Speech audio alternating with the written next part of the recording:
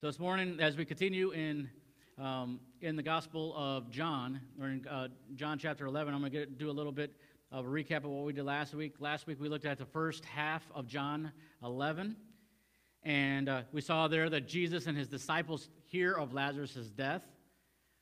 And so what does anybody do? I mean, well, in this case, Jesus waits 2 more days to go, and Jesus speaks with Martha, one of the sisters here, and asks if she believes that he is the resurrection and the life, that he that believes in him, though he were dead, yet shall he live, and whosoever lives and believes in me shall never die. And he says, do you believe this? And she responds with, yea, Lord, I believe that thou art the Christ, the Son of God, which should come into the world. And so we're going to, this morning, go into the second half of this conversation. Now it's going to be, Mary's going to come into the conversation with Jesus, and we're going to see how that plays out. So, Tim, if you could play that for us.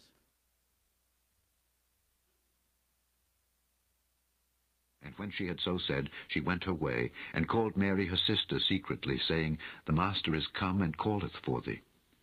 As soon as she heard that, she arose quickly, and came unto him.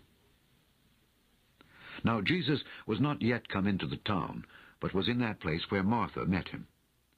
The Jews then which were with her in the house, and comforted her, when they saw Mary, that she rose up hastily and went out, followed her, saying, She goeth unto the grave to weep there. Then when Mary was come where Jesus was, and saw him, she fell down at his feet, saying unto him, Lord, if thou hadst been here, my brother had not died. When Jesus therefore saw her weeping, and the Jews also weeping which came with her, he groaned in the spirit, and was troubled, and said, Where have ye laid him? They said unto him, Lord, come and see. Jesus wept. Then said the Jews, Behold how he loved him. And some of them said, Could not this man which opened the eyes of the blind have caused that even this man should not have died? Jesus, therefore, again groaning in himself, cometh to the grave. It was a cave, and a stone lay upon it. Jesus said, Take ye away the stone. Martha, the sister of him that was dead, saith unto him, Lord, by this time he stinketh, for he hath been dead 4 days. Jesus saith unto her, Said I not unto thee that if thou wouldest believe, thou shouldest see the glory of God? Then they took away the stone from the place where the dead was laid, and Jesus lifted up his eyes and said, Father, I thank thee that thou hast heard me. And I knew that thou hearest me always, but because of the people which stand by I said it, that they may believe that thou hast sent me. And when he thus had spoken, he cried with a loud voice, Lazarus, come forth. And he that was dead came forth, bound hand and foot with grave clothes, and his face was bound about with a napkin. Jesus saith unto them, Loose him, and let him go. Then many of the Jews which came to Mary, and had seen the things which Jesus did, believed on him. But some of them went their ways to the Pharisees, and told them what things Jesus had done. Then gathered the chief priests and the Pharisees a council, and said, What do we? For this man doeth many miracles. If we let him thus alone, all men will believe on him, and the Romans shall come and take away both our place and nation. And one of them, named Caiaphas, being the high priest that same year, said unto them, Ye know nothing at all, nor consider that it is expedient for us that one man should die for the people, and that the whole nation perish not. And this spake he not of himself, but being high priest that year, he prophesied that Jesus should die for that nation, and not for that nation only, but that also he should gather together in one the children of God that were scattered abroad. Then from that day forth they took counsel together for to put him to death. Jesus therefore walked no more openly among the Jews, but went thence unto a country near to the wilderness, into a city called Ephraim, and there continued with his disciples. And the Jews' Passover was nigh at hand, and many went out of the country up to Jerusalem before the Passover to purify themselves. Then sought they for Jesus, and spake among themselves as they stood in the temple, What think ye, that he will not come to the feast? Now both the chief priests and the Pharisees had given a commandment, that if any man knew where he were, he should show it, that they might take him. So this morning, as you see, we were in John chapter 11, verse 28. I forgot to mention that at the beginning part of in verse 28. But as we see from last, Jesus had ended his conversation where Jesus, like I said, had stated, "I am the resurrection and the life, that he that believe in me, though he were dead, yet shall he live, and whosoever believeth or liveth and believeth in me shall never die." And he asked the question, "Believest thou this?" And she answers, "Yea, Lord, I believe that thou art the Christ, the Son of God, which should come into the world." So she's giving her confession of faith. She says, "I believe, Jesus, that you can do this. I believe that you have this power to do this."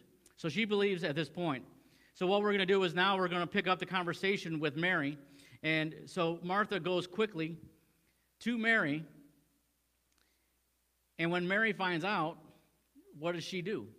She's going to go quickly to Jesus. Now, the strange thing is that when Jesus first gets there, when he first arrives, Martha goes, but it says that Mary, sat still. So either she was so troubled by the fact of her brother dying, or she didn't hear. One of the two, because she just sat still while her other sister, while Martha goes and seeks Jesus. But in verses 28 through 30, it says this in John chapter 11. It says, "And when she had so said, she went her way and called Mary, her sister, secretly, saying, The master is come and calleth for thee. And as soon as she heard that, she arose quickly and came unto him. Now Jesus was not yet come into the town, but was in that place where Martha met him." And so this is kind of strange, situation that Jesus hasn't even gotten into town yet, and they're running out to go see him. And you remember that you have Thomas earlier on in this chapter. He had talked about. He says, "Yeah, let's go there, so that way, all the people there, the Pharisees and the Sadducees and all of them can kill us too." So, but they're not even in town yet, so they haven't even got there. But Mary and Martha meet him out there, and so Jesus is talking to them before they even get to the house on this. And so in verse 31, we see where it says that the Jews then, which were with her in the house, comforted her. And when they saw Mary, that she rose up hastily and went out, followed her, saying, She goeth unto the grave to weep there. And since Martha had come privately, the Jews there didn't really understand or realize what had happened. Because Martha comes over to Mary and basically tells her privately or secretly, saying, Jesus is here. So she doesn't announce it to everybody. She doesn't know. So everybody else is wondering what is happening, what's going on. So they're following her, trying to figure out what's going to happen, what's going to go on. And it's interesting, in the next verse, we're going to see that Mary says the same thing that Martha did when she encountered Jesus. So in verse 32, it says this, Then when Mary was come where Jesus was and saw him, she fell down at his feet, saying unto him, Lord, if thou hadst been here, my brother had not died. She says the exact same thing that Martha, her sister, said. She said, if you had been here, he wouldn't have died. If you just had been here. So what we can look at, what we can realize is the fact that they believe the same thing, that Jesus could heal a person from sickness or even to the point of death, but they don't really believe the fact that Jesus can heal somebody outside of that. That Jesus cannot heal somebody who's dead. They must not have heard the other stories where Jesus had raised a little boy from the dead and a little girl from the dead as well. Jesus had done these things, and so it wasn't such an amazing thing, but I think it's along the lines that Lazarus had been dead for so long. And they believe at this point that the only way that they're going to see Lazarus is at the resurrection of the dead, when everybody, the rapture happens. That's the only way they're going to be able to see their brother again. And so in verses 33 through 37, we get this conversation, that begins to happen. Verse 33, when Jesus therefore saw her weeping, and the Jews also weeping, which came with her, he groaned in the spirit and was troubled, and said, Where have ye laid him?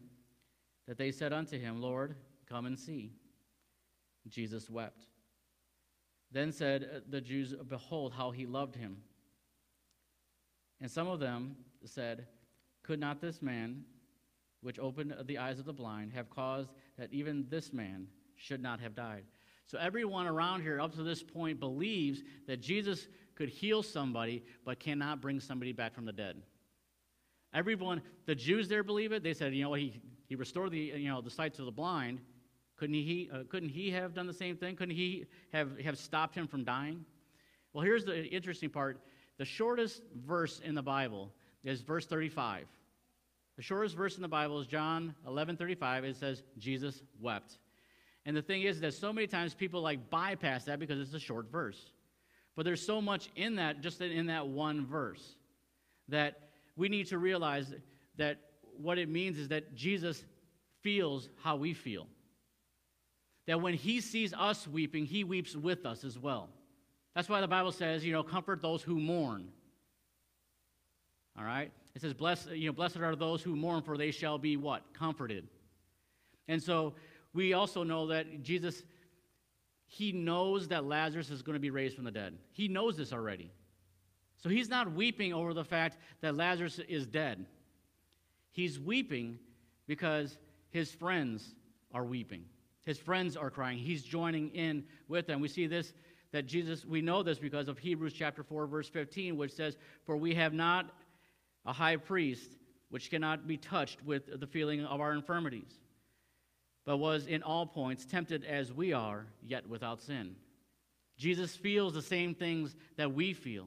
If you hurt, he hurts. If it pains you when you lose somebody to death, it pains Jesus as well. Luke chapter 19, verse 41 says, And when he had come near, he beheld the city and wept over it. Why did Jesus weep when he came over a city? Or why did he weep at this point? Jesus wept for the same reason, like I said, the same reason we weep when we lose someone. Death is the result of sin. Death wasn't the original design. When God created us, created Adam and Eve, he created us to be in communion with him, constant communion. There was not supposed to be a disconnect. But death is the result of sin, which is rebellion. We know Adam and Eve rebelled. And you know what rebellion is? It's unbelief. Because we believe that we know better than who? Than God. And so that's what we see ultimately with death, is that death led because of the fact of unbelief. Adam and Eve originally, if they would have believed Jesus, you say, well, Jesus wasn't back in the garden. Yes, he was. Jesus has always been. That's why it says, Holy, holy, holy is the Lord God Almighty, who was and is to come. He's always been. Who do you think was walking around with Adam and Eve in the cool of the day? He has always been. Verse 33, where it says that he was grieved, that he wept, he groaned in his spirit. His heart breaks when our heart breaks. He already, like I said, he already knows Lazarus will be raised from the dead. Because why? Because he's the resurrection and the life. He knows this. Verse 38, Jesus therefore, again groaning in himself, cometh to the grave. It was a cave, and a stone laid upon it. Now, if you look at that verse right there, that is a foreshadowing of what Jesus is how he's going to die. It's a foreshadowing, a glimpse into the future of the death, burial, and resurrection of Jesus. What does it say? It says what? It says that it was a cave and there was a stone laid upon it. Now, the difference with this one is that men were able to move the stone. When Jesus is raised from the dead, who raises it? Angels do. This is a foreshadowing of what's to come. Jesus is showing them this is what's going to happen. This is how it's going to be. And like I said, the scripture says he groaned in his spirit in verse 33. And in verse 38, it says Jesus groaning in himself. Some explain this groaning to have risen from indignation. Some people believe that Jesus was actually mad because people were not believing him. Can you believe that? That there's some people that are actually mad because they think that just because they did not believe at that moment that Jesus was mad at this because he was offended at their unbelief. But let's compare Scripture with Scripture. Let's go over to Romans chapter 8. We're going to start at verse 18, and it says this. It says, "For I reckon that the sufferings of this present time are not worthy to be compared with the glory which shall be revealed in us. For the earnest expectation of the creature waited for the manifestation of the sons of God. For the creature was made subject to vanity, not willingly, but by reason of him who has subjected the same in hope, because the creature itself also shall be delivered from the bondage of corruption into the glorious liberty of the children of God." So even in that part, we see the fact that there's an expectation to do what? To be delivered from a bondage of corruption into what? Into the glorious liberty of the children of God. Let's go on. It says, "For we know that the whole creation groaneth and travaileth in pain together until now. And we know, and not only they, but ourselves also, which have the first fruits of the Spirit. Even we ourselves groan within ourselves, waiting for the adoption, to wit, the redemption of our body. For we are saved by hope. But hope that is seen is not hope. For what a man sees, why doth he yet hope for? But if we hope for that which we see not, then we do with patience wait for it. Likewise, the Spirit also helpeth our infirmities. For we know not that we should pray for as we ought, but the Spirit itself maketh intercession for us with groanings which cannot be uttered. And he that searcheth the heart knoweth what is the mind of the Spirit, because he maketh intercession for the saints according to the will of God. And we know that all things work together for good to them that love God, to them which are called according to his purpose." Well, we can see a couple things in here. We see that creation groans in pain. We see that creation groans in pain, and secondly, the Spirit itself groans, making intercession for us. Jesus, as he is moved in the Spirit and by the Holy Ghost, he comes as victor to defeat death. He is awaiting the glorious liberty of the children of God and the adoption and the redemption of our bodies. This is what we see. This is what Jesus is groaning for at this moment. He longs for that day that our bodies are redeemed, that we don't have to, that he doesn't have to worry about, I guess, in a sense, that we sin again, that we are disconnected from him. He knows that death is one of the reasons why, there's this disconnect. Because of the fact of rebellion and unbelief, what happens? We have a disconnect between God and man. But what does Jesus do? He always provides a way for us to come back into communion with him. That's why he died upon the cross. God always is seeking us, like I said this morning, for God commandeth his love toward us, even while we were yet sinners, Christ died for us. So while you're out doing your own little thing and wanting to be in unbelief, Jesus provided the way. Verse 39, "And Jesus said, Take ye away the stone. Martha, the sister of him that was dead, saith unto him, Lord, by this time he stinketh, for he hath been dead for 4 days." This again, remember, as we said last week, the Jewish people thought that after 3 days, that the spirit or the soul left the body, gone on to either heaven or hell, had already left. And so that's why at this point they're going, there's no way that my brother is coming back. So now it's 4 days past that, and so they're going, it's over with. It's a good thing. We'll see him one day. We'll see him at the rapture, but that's about it. He's gone forever. Until then. Verse 40.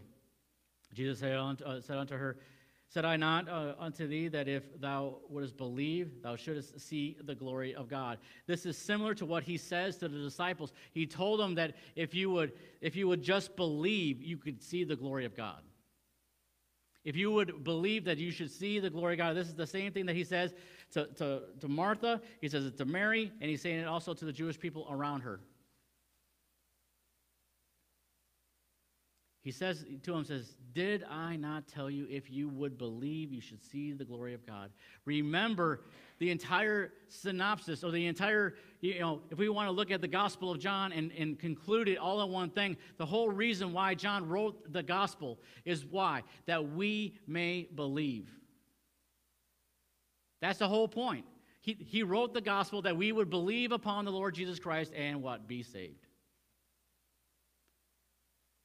We see this in John chapter 1, verse 7. It says, the same came for a witness to bear witness of the light, that all men through him might believe. John chapter 1, verse 12, it says, but as many as received him, to them gave he power to become the sons of God, even to them that believe on his name. The whole point of John writing this, and this is, as I said last week, this account only happens in the Gospel of John. The story of Lazarus being raised from the dead only happens in John. And we, historians believe the only reason why is because he was still alive, that when he wrote this. And they didn't want people to go, because their whole, fast forward to chapter 12, which we'll go into next week, they wanted to kill Lazarus. Because you can't really, you can't really say, well, Jesus raised him from the dead if he's already dead. And so they're trying to not only kill Jesus, but also Lazarus at this point. And back in Romans chapter 8, verse 18, it says, for I reckon that the sufferings of this present time are not worthy to be compared with the glory which shall be revealed in us. Think about that. We must always remember that we will suffer in this world, in this life. See, I don't want to suffer. I don't either. But we're always going to. Why? But when we can, we can sit there and say, I don't want to suffer, I don't want to do this. But when we compare it to the glory to be revealed, nothing else compares. We always have to keep our eyes upon the prize, basically. We can't sit there and say, I think I'm going to leave Jesus behind, or I'm not going to believe on him, or I don't want to follow him, or do all this kind of stuff, because I don't want to suffer. We need to keep our focus on the fact that this world is not what we're living for. We don't live for this world. We live for the world to come. We live for heaven, for glory, to be with Jesus Christ. As I said before, is that this world is, for the believer, is the only hell we'll ever see. Because we have a hope and a future in Christ Jesus. Amen? We don't try and... So when next time that you're suffering for the Lord, I say for the Lord, because some people say, well, I'm just suffering for Jesus. No, sometimes you bring on stuff on your own. I hate to be the bearer of bad news for you. Sometimes you bring on your own stuff. I know this because I usually open up my mouth, and that's usually where it starts. But when we're suffering for Christ, we need to keep our gaze and our focus upon the Lord Jesus Christ. That this right here is not what I'm living for. Too many people nowadays are wanting the bigger, better deal. They want the bigger house. They want the better car. They want all this stuff. They want all this money. And what's going to happen to money? What's going to happen to your house? It's all going to be burned up.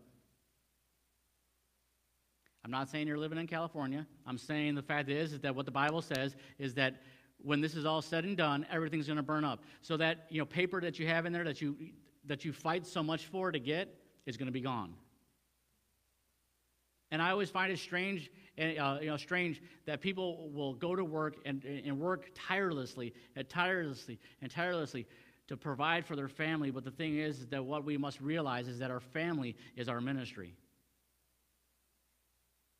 Our family is our ministry.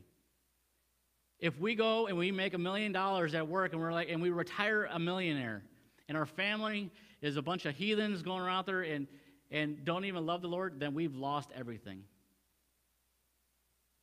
We must lead by example. Amen? Verses 41 and 42 says this. Then they took away the stone from the place where the dead was laid. And Jesus lifted up his eyes and said, Father, I thank thee that thou hast heard me. And I knew that thou hearest me always. But because of the people which stand by, I said it, that they may believe that thou hast sent me. Now here's the thing is that he thanks God. He thanks them, because of the why, because of people around. He's trying to set an example for everybody else around him. He thanks them. And that obviously goes along with Philippians chapter 4, verse 6, which says, Be careful for nothing, but in everything, by prayer and supplication with thanksgiving, let your requests be made known to God. We cannot sit there and say, my request is too small, I don't think I'm going to do it, or, I don't want to thank him for that little piddly thing. No, it says to do what? But in everything. In everything, we are to give our request to God. And what I also realize, go through here is that when I look at it is that Jesus Christ is our only mediator. He's our only mediator. What does that mean? He's our go-between. There are other religions that teach. One mainly is the Catholic faith that teaches that you got to go through the saints or through Mary in order to get to Jesus. Like she's going to be your mediator. The Bible never says that. Nowhere. It's not even mentioned, not even hinted at anywhere. And we can see that in 1 Timothy chapter 2, verse 5. It says, For there is one God and one mediator between God and men, the man Christ Jesus. One mediator. I don't have to go to somebody else. I can go right to the source. I can go right to the source. And what does he say? He said he did this because he already knows that Lazarus is going to raise from the dead, because I did this because of the people around me. I wanted them to hear that you have already heard me. Because of what I'm about to do, that way they know where it's coming from.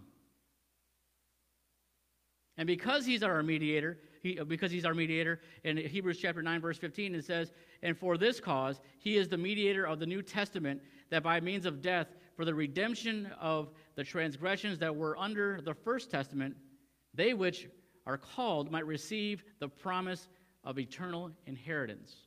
What's our eternal inheritance? It's everlasting life, eternal life. He is our mediator of the New Testament. Everybody tried to, in the Old Testament, try to follow all this stuff and try to go, and the thing is that the entire time, only thing that God was ever asking is that you would believe on me. Old Testament, New Testament, however you want to say, is that the people would have trust and faith enough to believe that God is who he said he is. Plain and simple. That's the short of it. Everybody considers that, well, he had a sacrificial system and everything else. But if they had faith, if they believed on him, the ones who truly believed on the Lord Jesus Christ, what? Got saved in the Old Testament. Because why? Because they trusted in who God is, who he said he is. And Jesus, yet again, in these verses, says it again, that they may believe that thou hast sent me. He wants us to believe. It is something so simple and so easily, so many times people say, well, that just seems, so simple and easy. I don't think I could ever believe that, there has to be a catch. There has to be something else to it. It is plain and simple. He says that you may believe. He says that if you confess with your mouth and believe in your heart that God has raised him from the dead, that confession is made with the mouth, right? So you believe. That's it. But it's so difficult and so hard for people to do it. It's almost along the lines of, I'll say this in my case, it's so hard for me sometimes to say I'm sorry to a person that I don't want to be sorry to. There's times where I know that I'm wrong. I know flat out that I'm wrong. But I would rather argue than say I'm sorry. I know there's not anybody else in this room that has ever done that.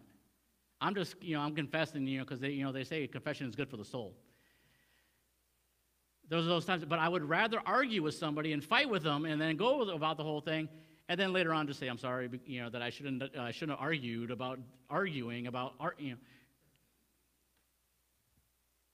And that's what we want to do with Jesus. Jesus just said, believe upon the Lord Jesus Christ and you shall be saved. And I'm like, no, you're wrong. Jesus, you don't understand it. There has to be something more. I have to do something more than just believe, right? He said, believe upon the Lord Jesus Christ and you shall be saved.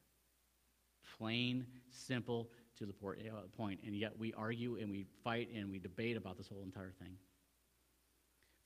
Verses 43 through 45 says, and when he thus had spoken, he cried with a loud voice, Lazarus, come forth. And he that was dead came forth, bound hand and foot with the grave clothes, and his face was bound about with a napkin. Jesus said unto them, loose him and let him go. Then many of the Jews which came to Mary and had seen the things which Jesus did believed on him. One of the things that that I see over and over again is that when we are newly saved, when a person is newly saved, we believe everything in the Bible. We have a hunger for it. We believe it. We're going, man, that's awesome. I don't understand how that could possibly be, but I believe it because it's His Word. We have all this faith in it. We believe what the Bible says. And then as we get more dignified, as we get more into church, somehow or another, it doesn't amaze us as much anymore. We've heard the stories. We've heard all these things. Oh, those are wonderful stories. That's why most of the time I try to make the comment of saying accounts, because we hear story and we think it's a fairy tale. We get this idea that it's not as amazing anymore. Oh yeah, I remember that story of Lazarus, being raised from the dead and everything. Do we not realize that that part of the fact that yes, Lazarus was raised from the dead? It wasn't a fairy tale. It still should be amazing and awesome to us, no matter how many times we read the Bible through. It amazes me that you have Jonah get swallowed up by a whale and lives, and then spits him out, and he goes out. I mean, that amazes me. I've never caught a fish that big. I don't think he caught the fish either. I think the fish caught him, but it still amazes me. And we will go on and we will read these accounts, and somehow we get bored or even think that it's an exaggeration, that somebody was lying about this book. That when they wrote it down that they were lying, and we forget the fact that it was written by holy men of old when the Holy Ghost inspired them to write the book. I mean, it's surprising to us. But what we need to realize is that the same person that raises Lazarus from the dead is the same person that he gave Elijah the power to raise 2 children from the dead. He calms the wind and the waves. While he was on earth, he raised kids from the dead as well. The blind see because of him. The lame walk. The deaf hear. The mute speak. Because why? Because he's God. We read his word. This is his holy word. We should believe it no matter what it says, and we oftentimes doubt it. He is God. Why? Because here's the thing is, we take our little situation and we think it's too big for God. But this is the same God that spoke creation into existence. He formed you out of dirt. He created everything that we see, feel, taste, and experience. So how can we get bored with reading his word? And how can we get bored with praying to an all-powerful, all-knowing, all-seeing God who says, I am the resurrection and the life. He that believes in me, though he were dead, yet shall he live. And whosoever liveth and believe in me shall never, what? Die. And we want to doubt it. And we don't want to believe it. We see all these things. We know this has happened. Like I said, think about that. He created you out of dirt. You're like, no, I was in my mama's belly. No. Originally, you were created the same way that Adam and Eve were, out of dirt. And we doubt the fact that God's going to be able to answer our prayer or even hear us. We doubt these things. I mean, Jesus was known in his ministry for loosening people and setting them free. Do you believe that God can set you free? Do you believe that he can loose, those around, those who were once dead spiritually, can bring them to life? And if you say no, then I'll say you need to come to the altar because of the fact that if you're saved, you should already be alive because you were dead and yet now you're alive. There should not be a question to us. We should not get bored reading this book. We should sit there and just be as amazed as we were the first time we read it or the first time maybe our mom or dad read it to us. We should still be amazed no matter what. I mean, if a person being raised from the dead doesn't get you excited, if you being created out of dirt and you living and breathing and that same person who has an attitude, we can have an attitude with God, curse his existence, and yet he still allows you to live, and yet we still sit there and deny the fact that he can do that? That all we have to do is believe on him. He's telling us the truth. Do we believe that he's telling us the truth? That what he says in here can happen, right? I'm not going to read verses 46 to 57. I'm going to give like a little overview of it in a few of the verses. But what does it say in verse 45? It says that many believed on Jesus. Many believed. I would think that would be pretty easy to do. I mean, you have a guy in a tomb with a rock over the top of it, dead for 4 days. They roll a stone back. He comes out hopping in his grave clothes and everything else, and they loosen him, and he's alive. But the strange thing is, it says only some of them believed. Like, did they think he was like David Copperfield or something like that, that he was like a magician? Presto, here you go. It's like, oh, it was a sleight of hand trick. It says only some of them believed. And then it says that some of them also went to tell the Pharisees about what Jesus did. And the funny thing is, and the strange thing is that the Pharisees aren't mad at the fact that Jesus is raising people from the dead, performing miracles. I mean, yes, they want to kill him. That's pretty. But they're not really mad about that. But they're scared at the fact that in verse 48 it says that the Romans shall come and take away both our place and our nation. They're worried about a piece of land. They're worried about their status in this world. They're worried about what they can get because they think that this is, because if their land goes away, that they'll no longer be God's people. And Caiaphas, who's not really on Jesus' side, prophesies without himself knowing that he's prophesying. It says, nothing at all, nor consider that it is expedient for us that one man should die for the people. What is he saying? He's like, you know what? Let's kill him off, that way we can keep our land. But he's not realizing what he's actually saying. And it says, and that the whole nation perish not.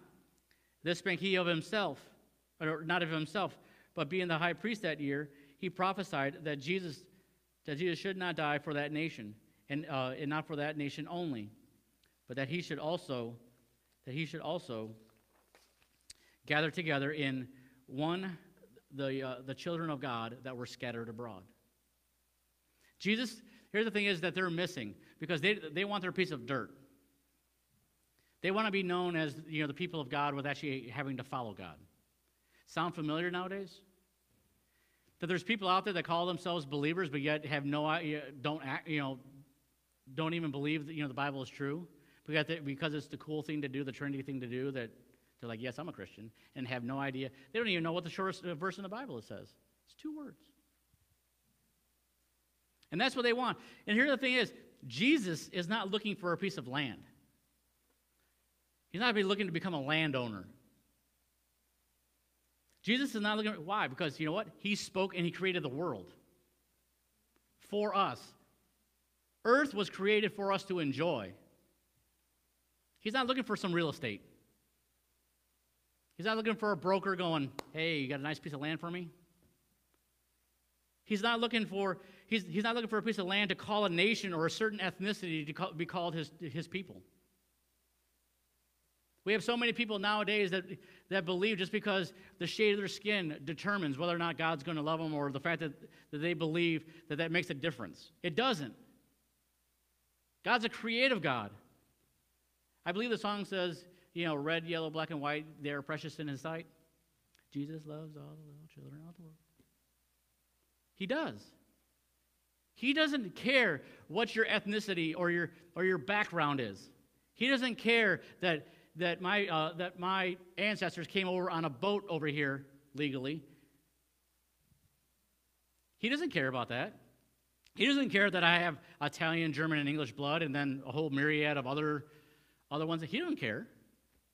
He doesn't care that this skin, is white. He doesn't care whether your skin's brown, black, red, yellow, like I said in the song. He doesn't care. What does he want? Or should I say, who does he want? You. He wants you to believe upon the Lord Jesus Christ.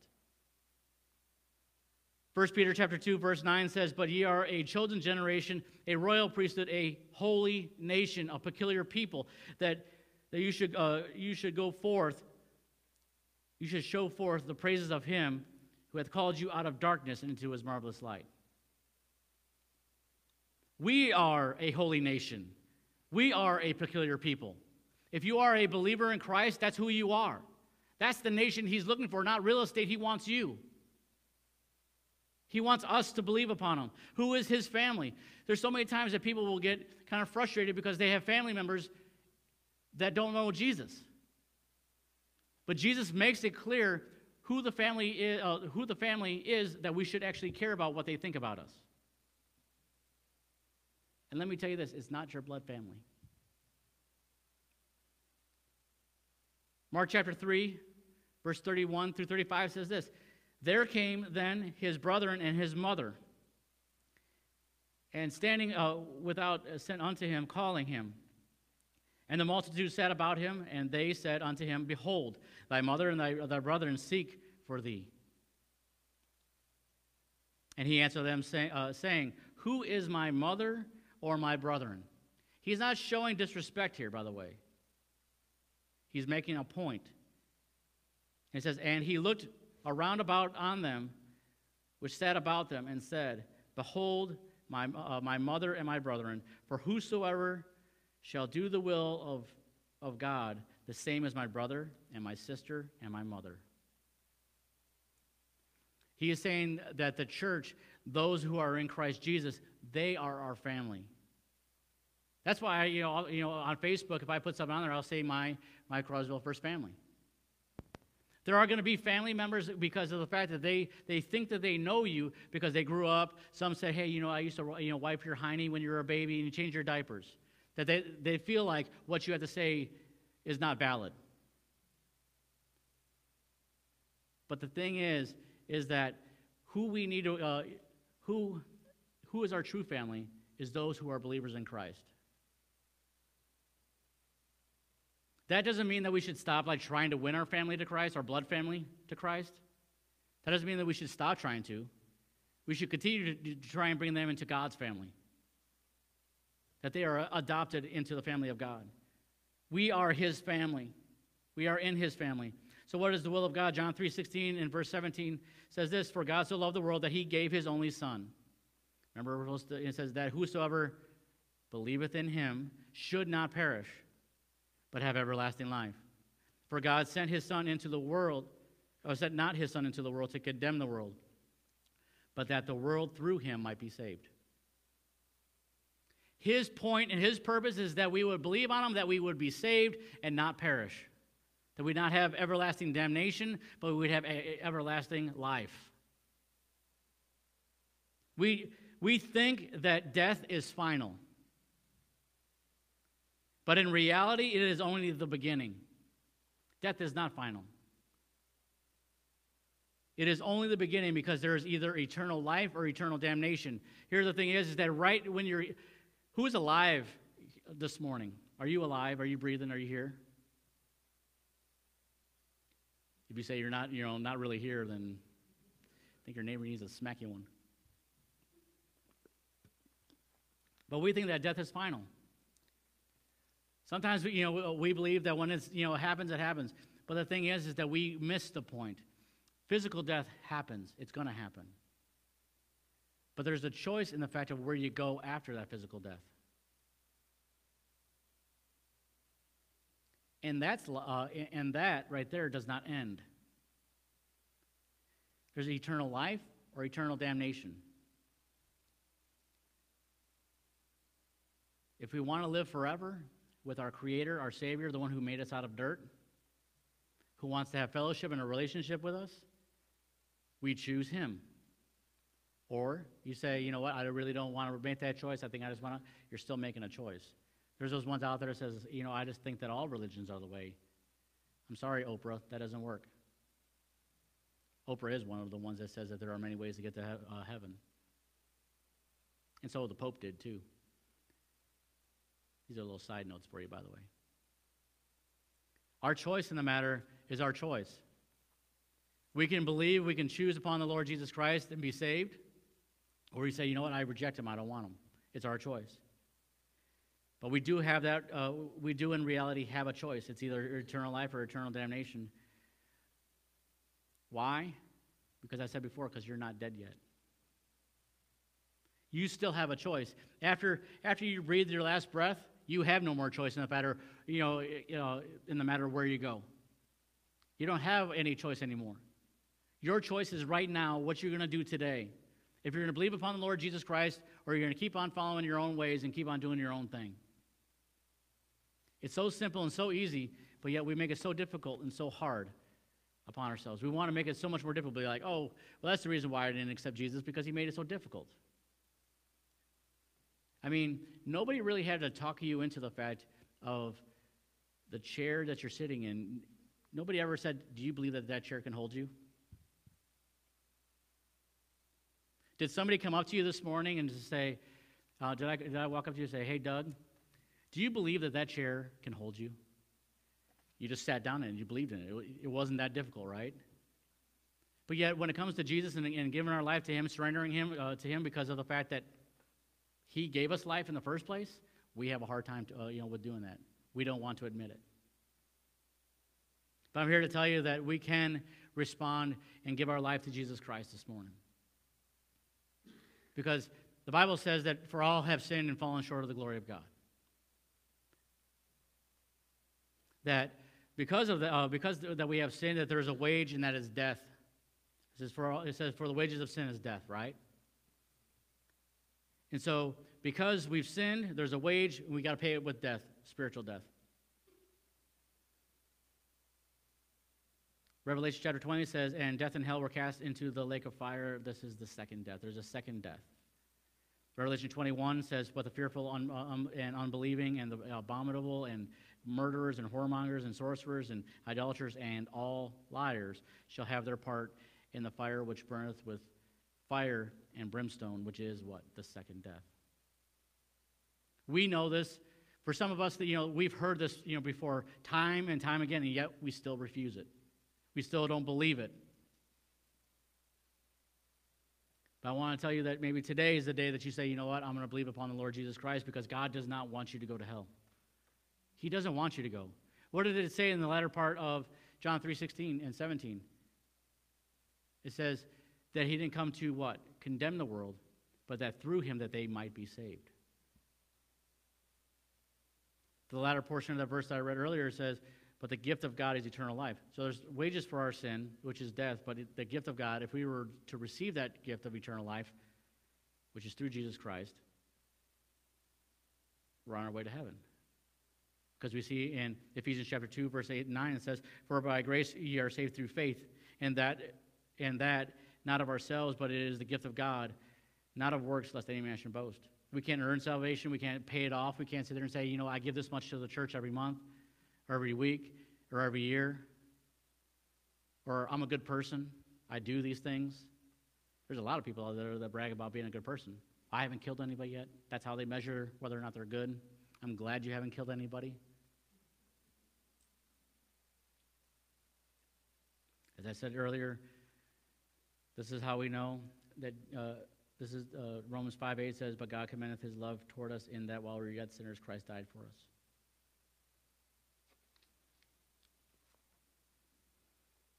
And I said this, and I paraphrase this morning, but here's the verse in Romans chapter 10. It says that if thou shalt confess with thy mouth the Lord Jesus, and shalt believe in thine heart that God hath raised Him from the dead, thou shalt be saved. For with the heart man believeth unto righteousness, and with the mouth confession is made unto salvation. For whosoever shall call upon the name of the Lord shall be saved. Amen. And I leave this as an open invitation because of the fact that I've met people in church that have been going to church for like 30 some odd years and never got saved. They thought that they were saved, but they weren't. It's a plain and simple thing that if you believe upon the Lord Jesus Christ, you shall be saved. With every head bowed and every eye closed.